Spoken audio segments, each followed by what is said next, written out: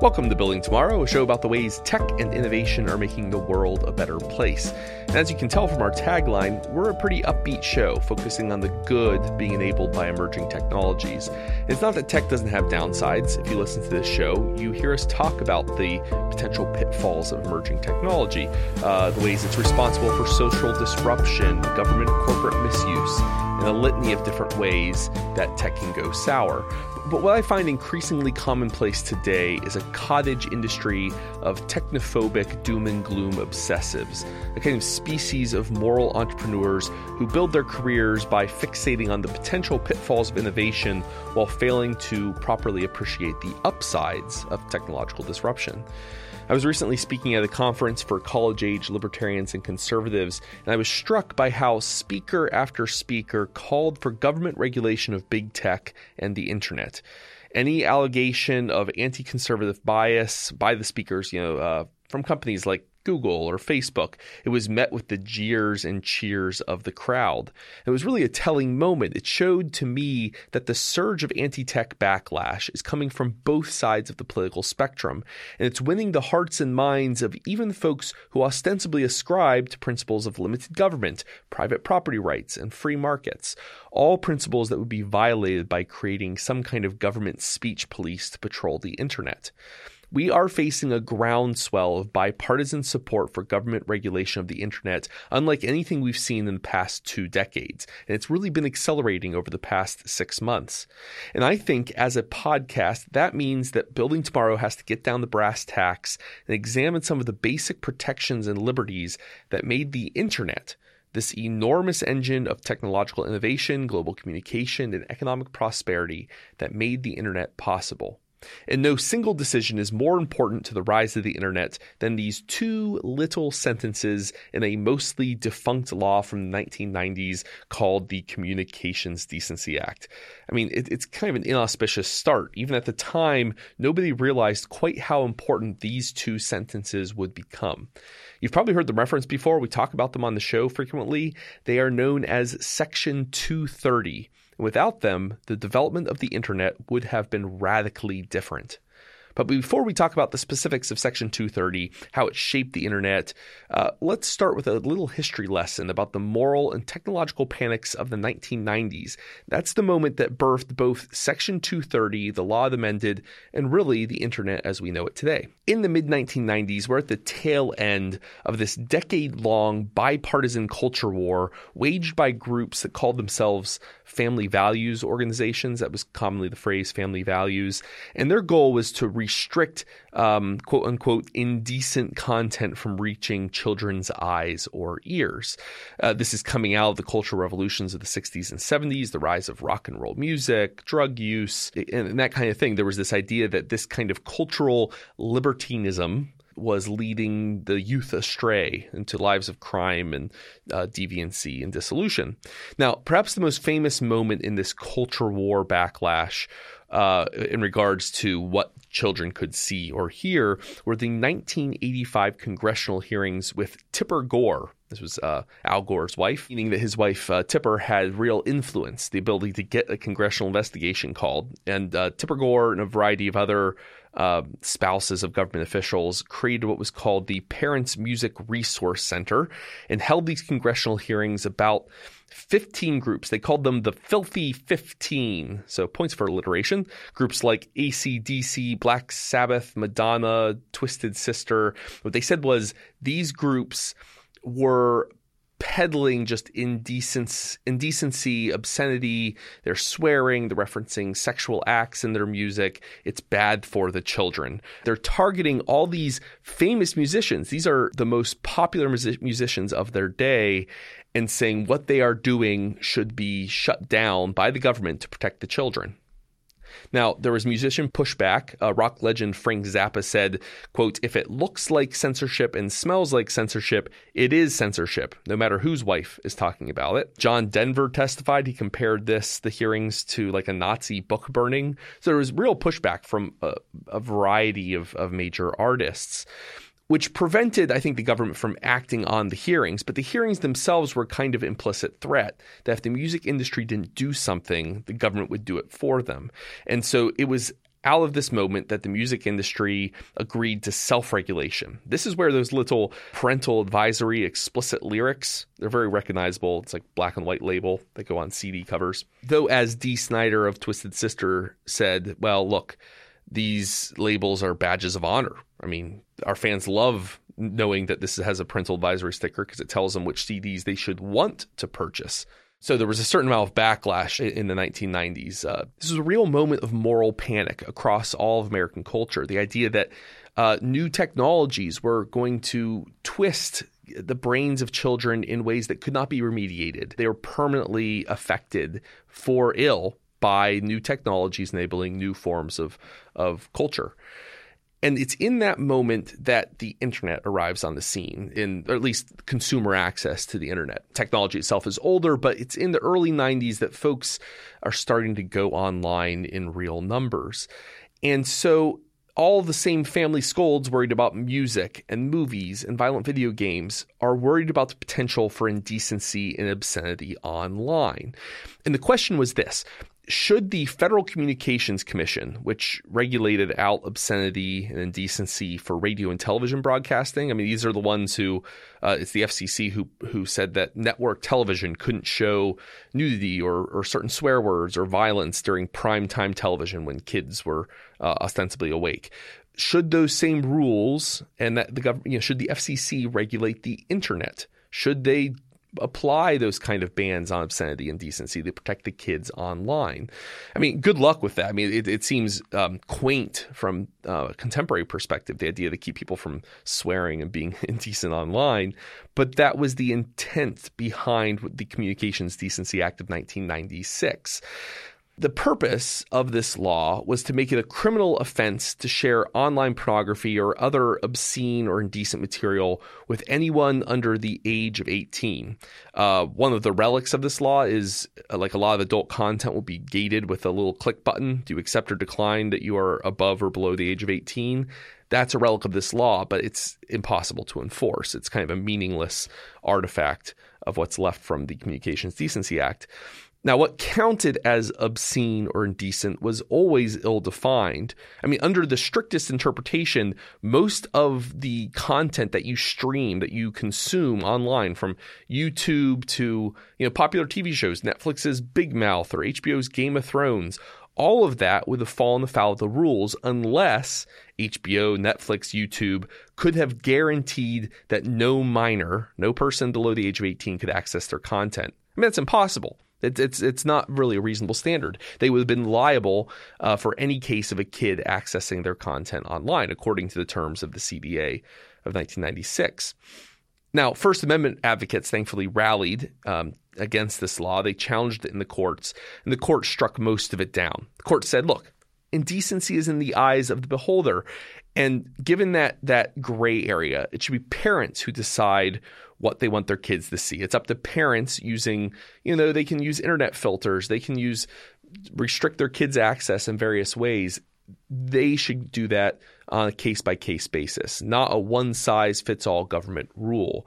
I mean, and I get this. I grew up in a very conservative, fundamentalist Christian community. And let me tell you, you wouldn't want those folks to have the power to decide a blanket government-enforced rule for what internet content counted as indecent and what doesn't. I mean, I wasn't allowed to watch Teenage Mutant Ninja Turtles because it encouraged rebellion and violence. You don't want that standard for the internet, no matter how much better the world would have been if Michael Bay had been barred from making those awful Turtles reboot movies. I think we can agree that the government shouldn't be telling us what terrible Bay movies we should or should not watch. But only one of the pieces of the law survived these court challenges. Most of it got struck down. The government said, look, your standards are too vague. This is not a legitimate government power. It's unconstitutional. The one bit that survived, ironically, was Section 230, the operative bit of which is just two little sentences. 230 was not part of the original bill. It's an amendment that was added by Christopher Cox, Ron Wyden, two congressional representatives. And what they worried that the law, as written, unamended, would have violated the First Amendment. And they're not wrong, as the courts found. Wyden warned, quote, of an army of censors that would spoil a lot of the net's promise. So the irony is that this problem bill was invalidated but the protection, Section 230, was sustained. And what that meant was the net effect of all of this legislating, all of this action, these hearings, was to carve out a significant new freedom for the internet, granting them the kind of protection against moral scolds that the music, video game, and movie industry did not have. To discuss how significant Section 230 was for the creation of the internet, I brought in Matthew Feeney, Cato's Director of Emerging Technology. So Matthew, what do you see as the ramifications of Section 230? Well, Section 230, which is, as you mentioned, getting a lot of play recently, has a few parts to it. I think the most important part of it that people like to cite often is Section C1, which the important provision there is that no provider or user of an interactive computer service shall be treated as the publisher or speaker of any information provided by another information content provider. Okay, what's that mean? So something that people have been discussing a lot recently when it comes to social media sites. But it's important to point out that this, of course, doesn't just apply to big tech. It applies to basically any website that allows for users to contribute content, whether that's a comment section or a posting, a review, anything like that. The important part of it, though, the crucial part of that particular section is that the website itself, or the owners of the website, like Facebook or Twitter, for example, won't be considered the actual publisher of whatever the content is, which is important because a lot of the content could potentially be content that you could be civilly liable for, or potentially even criminal. So whether you defame someone, you libel someone if you posted child pornography, illegal content. And I think part of the interesting part of the history of 230 are the court cases before it that really, I think, highlight why it was so important that it passed. You had a case, for example, in 1991, the U.S. District Court of the Southern District of New York decided a case called Cubby vs. CompuServe. And there you had this interesting case where the court decided that CompuServe was a distributor rather than a publisher of content that were on the forums.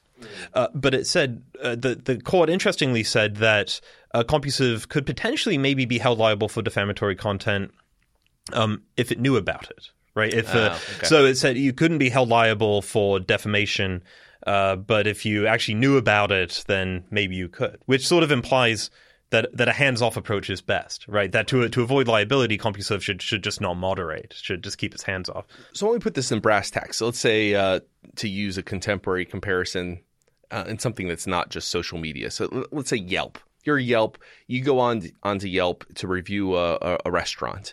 In a world in which Yelp is liable for all the content you upload, and basically all their content is user reviews of restaurants and things. Let's say I go to the restaurant and I say something bad about the restaurant. I give it a single star. I complain about how rude the waitstaff was, and etc. That restaurant doesn't appreciate it and accuses me of libeling or defaming. I always forget the difference, but of some sort of misrepresentation of them and wants to sue me. Now, that's something that has to be decided in court. But once upon a time, prior to Section 230, they could have sued Yelp for hosting my review that they claim is libelous or defamatory, right? But what you're pointing out here with the CompuServe case is that here the court says, and we'll use Yelp here for CompuServe, well, you can sue Yelp if Yelp knew that your review was defamatory or libelous and didn't remove it. But if they didn't know, if they don't do any kind of moderation of any of the content, then you can't sue them. And that creates a perverse incentive, right? Well, I think if you're someone who uses the internet, then you don't want to live in a world of the CompuServe case, right? Because it turns out that people actually like content moderation to a certain degree. Yeah. But the interesting thing about the CompuServe case is it's followed a few years later by this Stratton Oakmont v. Prodigy case, which is in 95. Stratton Oakmont. That's the movie Wolf of Wall Street, the Wolf of Wall Street guy. Yes. So any of you who've known the DiCaprio film, Martin Scorsese, this case does not get a mention in the film, but it should. Yes. This was an interesting case which was heard by the New York Supreme Court, where someone anonymously posted on a Prodigy forum saying that this company was engaging in fraudulent activities. Yeah, and they were. But what's interesting about this case, though, is that the New York Supreme Court came to a bit of a different conclusion than the Southern District in CompuServe, where they actually said that providers could be held liable for users' speech, and that actually Prodigy is a publisher because it engages in certain activities. Namely, it posts a guideline for users. It had software that screened out certain offensive material, and that was the holding of the New York Supreme Court, which also doesn't sound great because before Section 230 passes in 96, you have CompuServe and Prodigy, these two cases. One is saying, well, you're not liable if you just have a totally hands-off approach. And another is saying, if you have content moderation policies, it seems like of any kind, you could be held liable. Ooh. And this is the problem that the authors of 230 are trying to fix, which is the crucial bit that I read earlier, which says, again, Section 230C1, no provider or user of an interactive computer service shall be treated as the publisher or speaker. So that's an important part. But I want to also highlight that Section C12A of it is another important part that protects companies to engage in content moderation. Specifically, it says, no provider or user of an interactive computer service shall be held liable on account of, and then it goes on, any action voluntarily taken in good faith to restrict access to or availability of material that the provider or user considers to be obscene, lewd, lascivious, filthy, excessively violent, harassing, or, importantly, otherwise objectionable, whether or not such material is constitutionally protected. And this is a really crucial piece of the legislation here. It's saying, look, number one, if you're an interactive computer service, you are not liable for content that users post. So that's a good protection. And the other is, oh, and by the way, you can do whatever you want to get rid of material that your company finds offensive. And it's not, I think, an exaggeration to say this legislation allows the internet as we know it to exist, because so much of the internet now relies on websites hosting other people's content, whether that's Facebook or Twitter, the big ones, but YouTube, of course, Airbnb, any website that deals with online dating. I mean, the internet as we know it. It's not complete immunity, though. There are carve-outs, so it doesn't protect against, for example, copyright infringement. So YouTube has a strong incentive, even after 230, to make sure that people don't just upload entire films onto their YouTube channels, right? And this has become focus of recent political debates, in large part because of accusations of censorship and so forth.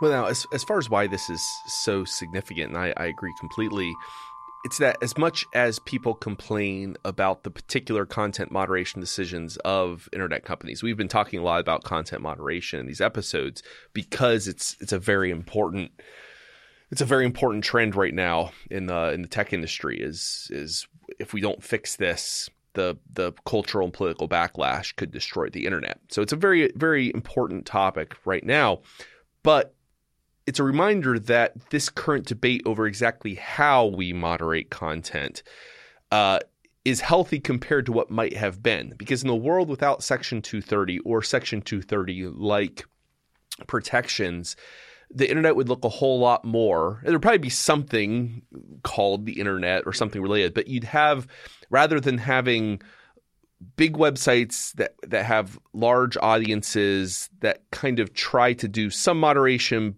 but don't control things too much, you'd end up with a series of tightly walled gardens with very homogenous communities, very heavily regulated, probably smaller user bases because they might not even be able to be free because you have to pay for that moderation, that tight moderation somehow. So you wouldn't have the size, the network effects from things like Facebook and Twitter likely. Or everything else would be just free for all. It would be 8chan. 4chan, 8chan would be the dominant expression of, Well, that's certainly what I think, absent 230, it's impossible to do a historical counterfactual, of course, but it would have been interesting to see in an alternate universe whether eventually the courts would have had to figure out whether the CompuServe or Prodigy standard would have been the best one, right? And one is... the CompuServe is basically 4chan and Gab, where not that would have been the design, but companies, that would have been the result, because companies would have had an incentive. Hey, if we don't moderate, we can't be held liable, so anything goes, and anything that's First Amendment protected is on the platform, which suggests, I imagine, a kind of environment that most people wouldn't find appealing. But the other is if Prodigy wins out, if that sort of standard emerged absent 230, you would have a very boring internet, because websites would have to take an approach, well, look, the courts are going to consider us liable because we have content moderation guidelines, so what we should do is make sure that every single piece of content, every photo, every comment, every essay, every posting is screened beforehand. Doesn't have a hint of possible exposure to any kind of liability. Right, and this is like overcorrection on both sides, but neither of those are particularly desirable, right? And the worry, though, is that, at least sitting from my perspective, right, is that this kind of important legislation is under attack at the moment, and it's important to point out that it can Section 230 is important, but we shouldn't deny the fact that it can lead to undesirable outcomes, especially for people on the receiving end of harassment. One of the most important cases shortly after 230 passed was Ziran versus AOL, where someone anonymously on an AOL forum, I think used by militias, in the wake of the Oklahoma City bombing, was like posting offensive T-shirts about how great the bombing was and putting this guy's phone number as the contact detail. So the early doxing. Right, and it was, but this guy had nothing to do with the creation of the T-shirts. It was just a random phone number that had been thrown up there, and he was receiving like angry, understandably furious phone calls constantly, to the point where he had to just unplug the phone. But actually, the first federal circuit court that heard this case said, well, you know what, 230 protects AOL here. You can't sue AOL even though it hosted the content. But I think we shouldn't, in discussions about this piece of legislation, I think it's important to highlight how to put it, pervasive myths about it, because I think they're unhelpful. One is the important, well, it's not important, the widespread myth that Section 230 creates this publisher versus platform distinction. So what does that mean, this publisher platform? Well, you'll find this a lot whenever you have, especially debates on, ironically enough, social media. You'll have people who jump into the comment section saying, no, this is... Facebook and Twitter, they're acting like publishers, not platforms. That's really, really important. This is, I don't know how else to put it. This is a legal fantasy. There isn't a distinction in 230 between publishers and platforms. Because all it says is publisher. Sorry? All it says is publisher in 230. Well, right? It says publisher, but also discusses interactive computer services. And when people think of publisher, they might think of something like the New York Times or the Wall Street Journal. And it's true. If you wrote an op-ed that libeled me or defamatory content, I could, if it was an op-ed, I could sue not only just you, but also the New York Times. But it's silly in the 21st century to think of the New York Times as, for 230 purposes, to think of it as a publisher or purely a publisher, because the New York Times also has a comment section. So the New York Times comment section is exactly the kind of interactive computer service that Section 230 discusses. And the New York Times, like Facebook, needs a certain liability protection in order for its comment section to be remotely interesting or of value to its subscribers or users.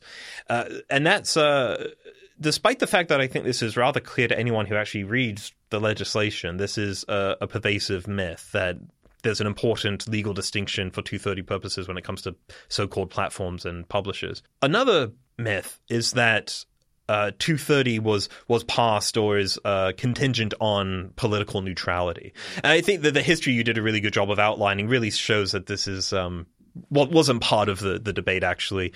Nonetheless, what you'll see is senators such as Senator Cruz, who has held and participated in numerous hearings about social media alleged censorship, has quoted the findings from Section 230. One of the findings is, quote, "The internet and other interactive computer services offer a forum for a true diversity of political discourse, unique opportunities for cultural development, and myriad avenues for intellectual activity." You'll always see, if you see Senator Cruz at these hearings, he'll ask Jack Dorsey, Zuckerberg, Google representatives, do you consider yourself to be a politically neutral forum? As if the answer to that question means anything, really. All Section 230 here is saying is it's a finding. It's saying, look, the internet and other interactive computer services are an interesting forum for diversity of political views. There's nothing in the legislation that says you lose this liability protection if you aren't politically neutral. Nonetheless, despite being a Princeton, Harvard-educated lawyer who was the Solicitor General of Texas and someone who has argued cases before the Supreme Court, he continues and allies continue to say incorrectly that in order to enjoy 230 protection, interactive computer services have to demonstrate political neutrality. I see this as, there is a political utility or partisan utility, I suppose, to this line of argumentation. There have been decades worth of work. I study the rise of the new right in the 60s and 70s, and it's been going on since then easily. Decades of work to encourage conservative audiences to distrust the mainstream media. I'm doing air quotes around mainstream because that's a ill-defined concept, what counts as mainstream, what doesn't, but to distrust the media as an institution, as kind of, people used to think of it as like the fourth branch of government, in a sense, a check on government abuse. And some of those complaints are legitimate, and this is not the place for that conversation. But I see this as an extension of that. That was a politically useful rhetoric. Don't trust what these liberals and Democrats in the mainstream media are telling you. Turn instead to conservative alternatives like talk radio and eventually Fox News and the like. You can get the utility there. They'll give you the truth, the conservative truth. And whether or not that's true it doesn't matter at this point for this conversation. But you can see the utility now shifting from radio and television. We have an alternative, don't trust the main outlets, to now the internet. Don't trust. So it's a new set of similar institutions, social media versus traditional media, digital versus, radio spectrum. But I think there's the potential over the next couple of decades, or at least in the coming years, for it to serve a similar kind of partisan utility as a way for conservative politicians to rouse their base, distrust these big media institutions. Well, I think what you're seeing here is another example of a persecution complex that seems to be a necessary component of American conservatism, right? And at the moment, it's like you outlined, it's Silicon Valley. Silicon Valley it's a bunch of lefties who live in the Bay Area, and they hate conservatives, and they're engaged in a concerted effort to make sure that Trump fans don't have a voice on the internet. I find the evidence of this actually lacking, what's interesting is this goes back and forth. You'll find plenty of left-wing complaints about social media content moderation as well, despite the fact that I think that the evidence for this kind of censorship campaign is lacking.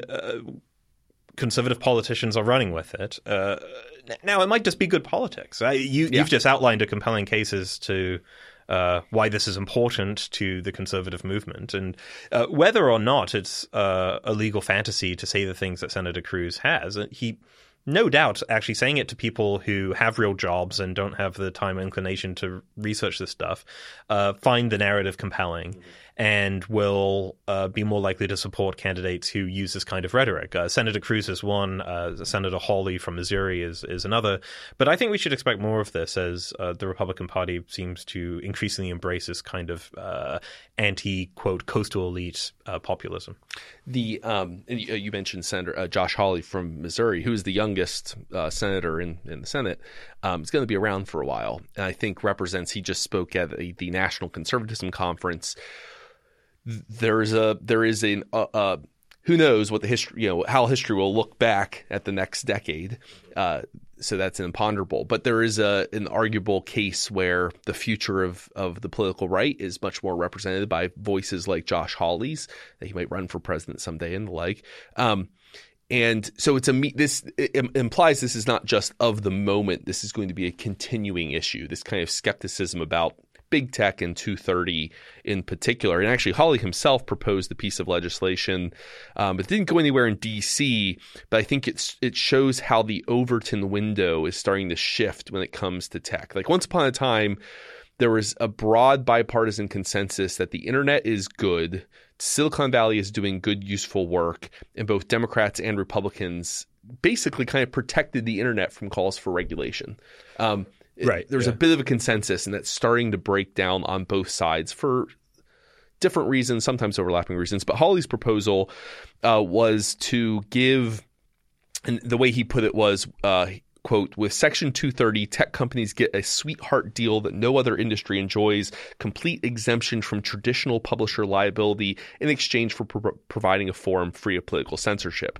So it's your point about, this neutrality kind of standard. And there's that he's also calling them a publisher versus platform kind of thing going on there. So this is inaccurate, but he used that argument to call for giving the the FTC, the Federal Trade Commission, the power to certify or license online platforms that prove themselves, and the burden of proof would be on companies to show, look, we're being neutral in our content, which is a breathtaking extension of government regulation of speech.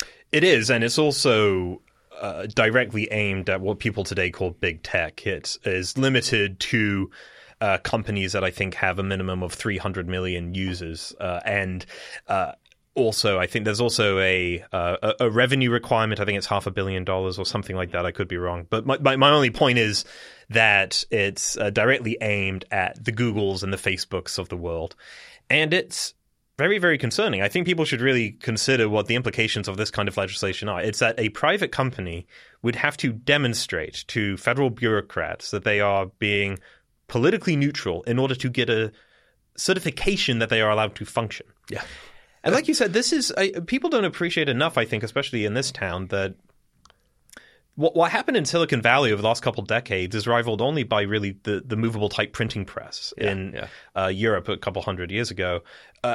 Insofar as it's a revolution in the ability of people to express themselves, to explore new ideas, to publish things. And it seems as if in the name of some kind of national conservative populism that I don't really understand, that this should be somewhat stifled. That actually the burden should be on a private company to demonstrate to bureaucrats that they are politically neutral, whatever that means. And I think I'm not being flippant when I say that. I think, well, what does true political neutrality imply or look like? What if you're Google? How would you even prove that?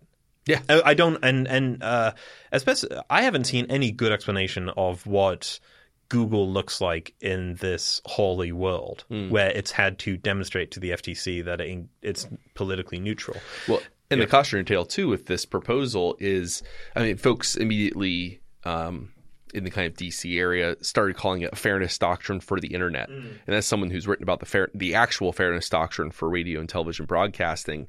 That is what it is. And the same thing was true with the fairness doctrine. It was ill-defined. It was well-intentioned. It was like, we want radio and television broadcasting to be fair, to be equitable, to represent both conservatives and liberals. Who could be against fairness, Well, right. But what it ended up being used to do was it was responsible for the most successful government censorship campaign of the last half century. The fairness doctrine was used to shut down right-wing broadcasters because what counts as fair is in the eye of a bunch of bureaucratic beholders. And he who appoints the bureaucratic beholders gets a lot of power over fairness doctrine enforcement, and they use it to shut down, ironically, the ideological ancestors of the conservatives currently making the argument for a fairness doctrine for the internet. Right, just bizarrely. No, and people should consider what exactly this would look like. If Google had to demonstrate political neutrality, would they have to demonstrate that when someone Googles the Sandy Hook massacre, that Alex Jones's allegations that this is all a total hoax, both and that sides. these people, right, and that this is all actors and part of a gun control, gun grab, should that appear just below Wikipedia, or Reuters, the New York Times, the Wall Street Journal. This is yeah. like, or even a website that hosts the reports about the atrocity. Yeah. If these are the serious questions that people sitting at Google would have to consider in Hawley's world. Or when the White House a few I think last year did they were encouraging people to send in complaints about anti-conservative bias to a White House website.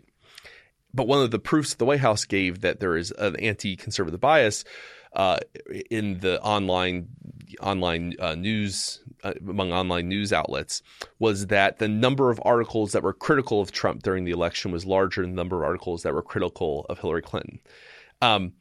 Maybe just entertain the possibility, and the same argument probably could be made that entertain the possibility that you have a situation where the idea of neutrality means there need to be an equal number of good and bad things you say about someone. You can imagine the trouble you get into when it's like, well, maybe there's more bad articles about a candidate because that candidate's less popular or did some bad things that are newsworthy, or Right. People should make sure not to confuse being unbiased with being objective. Yeah. In the sense that, to draw another example, if you Google flat Earth theory, right, you're going to find a lot more articles refuting it than right. arguing in favor of it. And is that not neutral? Right, but is that a demonstration of, quote, like, bias? It's not necessarily like Google has a invested interest in the Earth being round. They're reflecting public opinion. Well, they're reflecting what people believe in the world,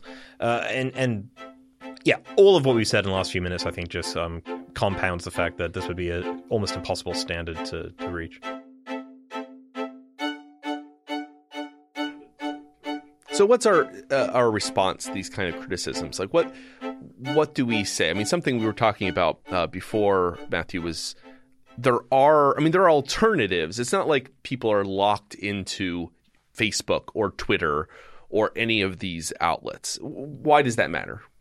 It matters because competition is preferable to anything we've just discussed as far as the Hawley proposal and other proposals to treat social media companies as publishers. The first thing I would say to conservatives listening who believe that there is this concerted anti-conservative campaign in Silicon Valley is to, I beseech you to look at the evidence. That this is all the evidence I've seen of this is based on anecdote, misunderstanding of how these algorithms function, misunderstandings of how the companies function, and also ignore a bit of history, namely that left-wingers have had similar concerns in the past about alleged bias. If that's not convincing, though, if you believe it, then exit is always your right, that there is the ability to start alternatives. Nothing is stopping people who want to have websites that house conservative speech. Now, some people might argue that these companies are monopolies and that competition is impossible. Maybe that's a topic for another podcast, but I just don't buy that. Yeah. Our colleague Ryan Bourne has written quite a bit about big tech monopoly concerns. I'm not convinced that it's impossible to compete. There are alternatives, even if they are smaller, right? There are alternatives. You can use DuckDuckGo instead of Google. You can use DuckDuckGo. You can use Gab. People.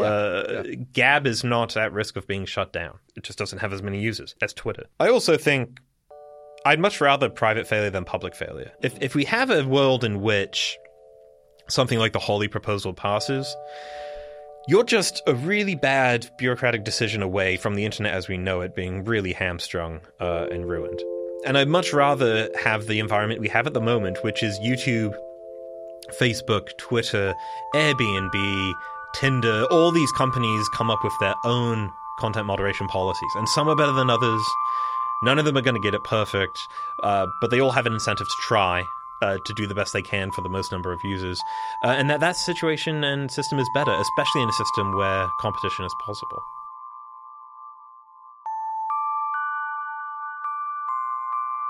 Now I'd like to bring on Jennifer Huddleston. She and Brent Skorup are from the Mercatus Center, and they just wrote a paper recently about how Section 230 is evolutionary rather than revolutionary, how courts were already slowly making their way towards a system like what Section 230 provided, but it was taking time to get there, and time and money and delayed development that we were able to forego because of Section 230. And this kind of contradicts some of what's coming out of congressional hearings right now. Could you explain that for our audience? Certainly. So one of the things critics on both the left and the right often criticize Section 230 for is that it's this kind of idea of it's this deviation, it's this huge gift to the tech company. And what my paper with Brent Skorup shows is that actually it wasn't so much a deviation or a gift as much as it was an acceleration of trends away from strict liability for publishers that had begun in the 1930s. So a good 60 years before Section 230 and the internet were even a conversation. Things that we saw with earlier kind of mass media technologies like the radio and wire services developing via things like wire service defense and conduit liability. So you're like the Associated Press or some wire service, and you're sending a news story, you're relaying along the wires. Should you be held liable for the content of what you're just transmitting? Is that the kind of idea? Well, certainly looking at like radio, and if a host said something defamatory on the radio and different other forms of media, what should be done? And again, just like with internet platforms, you certainly could say go after the individual, but can you go after the conduit that is carrying that information? And you're saying that even in these other media forms, there was some kind of protection for the platforms or the conduits, that they couldn't be sued successfully in court. Right. So we had started to see an erosion of strict liability, of just saying that carrying this type of information was defamation per se, into a much more nuanced look. We also see this with things like libraries and that might have been found to have a book that contained some material, and looking at things like libraries and newsstands and how much responsibility could you be reasonably expected to have over everything that was contained there. So you don't want someone to be able to sue the library because they carried a book that they just happened to not approve of. So a lot of this involved different kinds of questionable material or even defamatory material, and the question of kind of how much responsibility, given that something like defamation is not always clear-cut in a lot of cases. There's this evolving kind of legal defense going on for radio, print matter, television. Take us up to the 1990s. So it's the early days of the internet. How do we see that evolving into the digital age? Right. So we have two courts come to two very different conclusions. In one case, the court says that the internet intermediary is not liable. And in the other case, Prodigy, they say that they are. And out of this kind of diversion came Section 230, where there was this concern about could the courts potentially go down the wrong path. And that's part of the interesting phenomena with Section 230 is while it does resemble this kind of shift away from common law, or this shift, let me start over. While it does resemble this kind of continuation of what was evolving at common law, it did accelerate it at a really important time that allowed the internet to really flourish with all sorts of user-generated content. A lot of times when we talk about Section 230, we think of things like social media sites, search engines, or even in the earlier days, things like online message boards. But it also impacts a lot of other areas of the internet that rely on user-generated content. So things like sharing economy platforms and review services also have been allowed to really flourish under Section 230, whereas if it had continued to evolve at common law, there would have been this concern about, what do we do in those cases where the courts may deviate from what was going on traditionally. So we might have still ended up at a point where we've eroded strict liability for conduits or platforms, but it would have taken many more years, a lot of frivolous lawsuits, a lot of just, delayed development, I suppose. Absolutely. Oh, interesting. Well, Jennifer, thank you for your time, and we'll put a link to your paper and Brent's paper in the show notes. And for our listeners, until next week, be well.